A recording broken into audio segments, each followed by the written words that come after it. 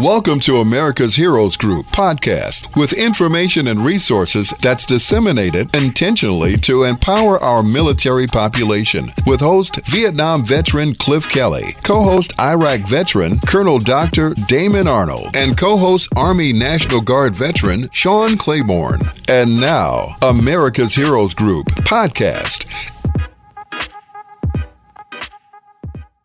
Today we have a esteemed panelist, Teron Sims II, U.S. Army combat veteran, businessman, political leader, and a graduate of West Point.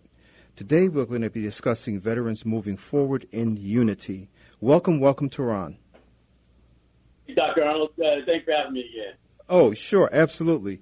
So tell us, what is about this whole thing about unity? I thought we were already marching together with our boots. That's a good one, right? Yes. I would say that with respect to unity, sticking with the subject matter, what went down January 6th on Capitol Hill, people recognizing the fact that we aren't as unified as we may have thought we were, right? Mm-hmm. And that amongst those of us who have been active and involved for a good while, like yourself, myself, and other folks who we know that there are issues, that our country has always had issues, right? But within the ranks of our military, it was always assumed that we were unified, and then come to find out, so some of us were aware.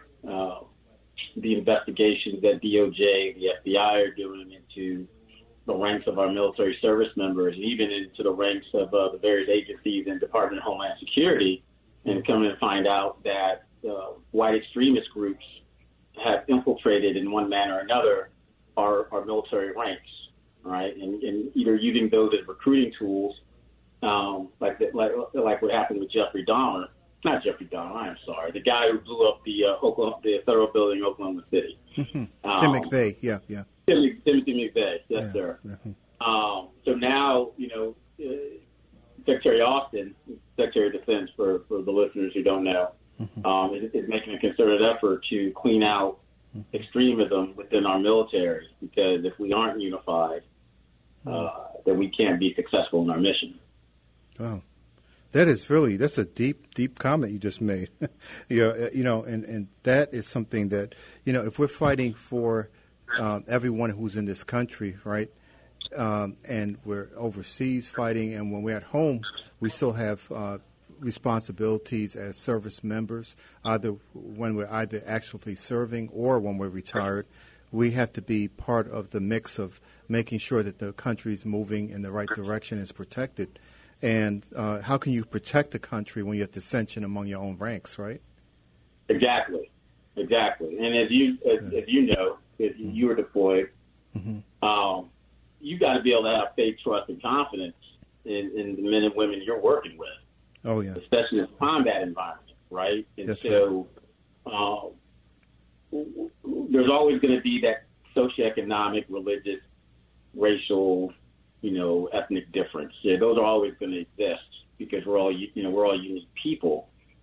But when it comes to the faith, trust, and confidence in someone with respect to me being confident that they'll have my back, if I have to worry about their views on me as a person, right, then that confuses everything, and it doesn't make well for leadership to create the needed unit cohesion in order to be effective and successful. That's right. And, within my unit, I had whether a person was white, whether they were, American Indian or East Indian, or whether they were, from the islands, from one of the, areas of the Asian islands and that kind of thing. And it didn't make a difference to me if they were part of my family. And I had a very, very close relationship with many people. So it's not all the people who are in the military that have that thought pattern So we have a lot of white brothers and sisters who are in the military that are our family. And it's the ideology. It's when you start changing your mind, just like the Taliban, right? You have people who are really great people in Iraq and in Afghanistan and over in the Middle East. They're God-fearing. They're Muslim. They believe in their faith and they believe in the right things for people. But then you have some extreme people who just disregard humanity, disregard your right to be a person. And that is something we cannot have within this country, where our founding principles and our Constitution work against that. So how can you be part of that if you are fighting for those other principles, right? Right. Yeah. Exactly. You can't be. You literally have to be a conflicted person. Yes. So what would you recommend for us to do? You know, there's so many different areas that you were mentioning. You know, the business community, the political leadership community, the things that are going on with people who were combat veterans who came back to the country, who are fighting for veterans' rights for disabilities, those kinds of things. Mm-hmm. What do you think we need to do as service members to form that greater unity? You know, because we the military and the Army, they say an army of one, right? And the Marines is the few, the proud, the brave, the Marines. We have different slogans for each of these branches, but I respect people from all branches of service, whether it is the Army, it's the Marines, the Navy, the Air Force, or the Coast Guard, and that we have to realize that we are part of one blood and that we have to be unified. So what would you suggest that we do to get that closer cohesion, even either while we're in service or after when we become veterans? So, I honestly believe that at the end of the day, we're all doing the right thing, right? I can't speak for you, but I assume that, like me, there is a group of folks with whom you serve, who you still keep in touch, right? Yes. You may not necessarily do the same things. You're doing your thing, they're doing their thing, but you have that bond. Yes. Right? Yes. And so even for me, and I've got a friend who, let's just say, I've got a few friends, especially with President Trump having been president, it kind of, peel back the layer of onions of how some people think with respect to the ideology. But we have still maintained our friendships, despite that, lack of a better way of saying, right? And so I think for the most part, because of, and I you can appreciate this as well, that bond of combat, right? I think has helped keep us together, despite, at least the majority of us, together as friends, however you would define that word, despite the negativity that's been occurring, say, the past 4 to 6 years. So I think for the most part, veterans, the mass majority, I'd even say 99% of veterans are doing the right thing, whatever those right things may be. I believe, though, that moving forward, because we've recognized, and I say we, I'm talking about the federal government and civilian leadership, have now recognized that our military is being exploited by these white extremist groups to either recruit or send young men and women in to get the training, do their 3-year minimum and then come out and go back and join their, go join their ranks.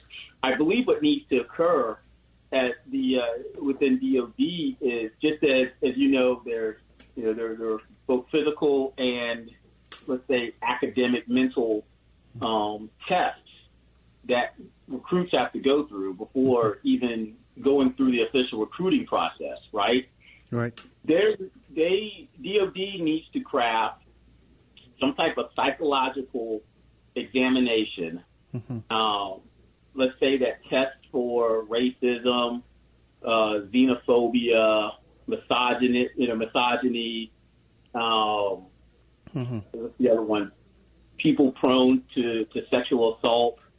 I think applying a test like that at the early stages for any man or woman who's attempting to either go the enlisted route, the academy route, the ROTC or the ROTC route, because then that would at least weed out a good number of those folks who would attempt to enter our military either under bad pretenses or they just aren't legitimate leadership material.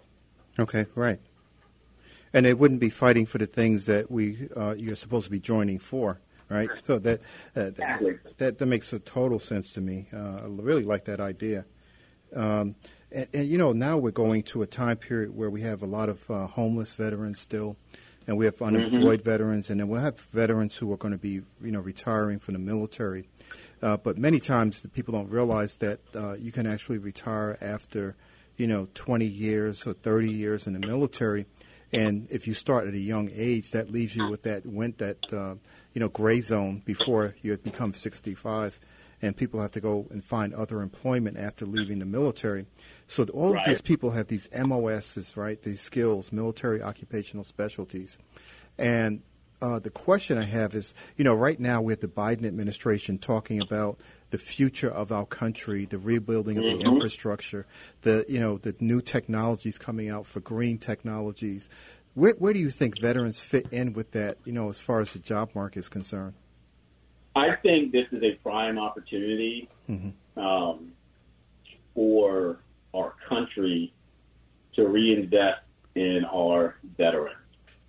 I'll tackle this from two perspectives. So I spoke on a panel with Secretary Clinton back in 2016 when she was still running.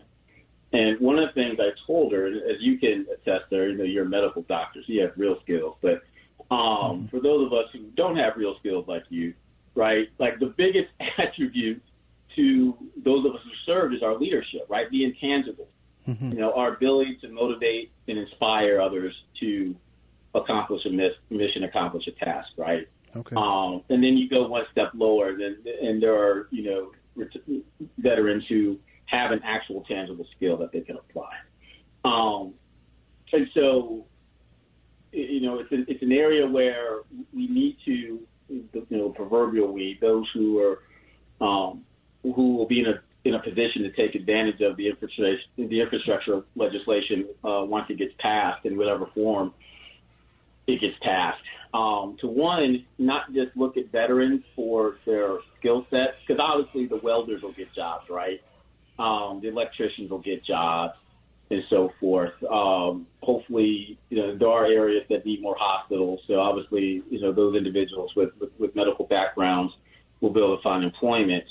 But also, the need for them to look past just that piece and where there are actual, managerial type positions, being able to look at a veteran's resume and say, okay, they may not have, they may not check all the boxes for a particular position, but because they have proven their ability to lead X number of people and oversee Y amount of, dollar value equipment, that they have the ability to be successful in these roles as well. Also, with the fact that that a lot of veterans are when they're in active duty are having to always get retrained, whether it's your basic type training with PLDC or CASQ, the CGSC or the advanced course or Sergeant Major's Academy or things like that. Right.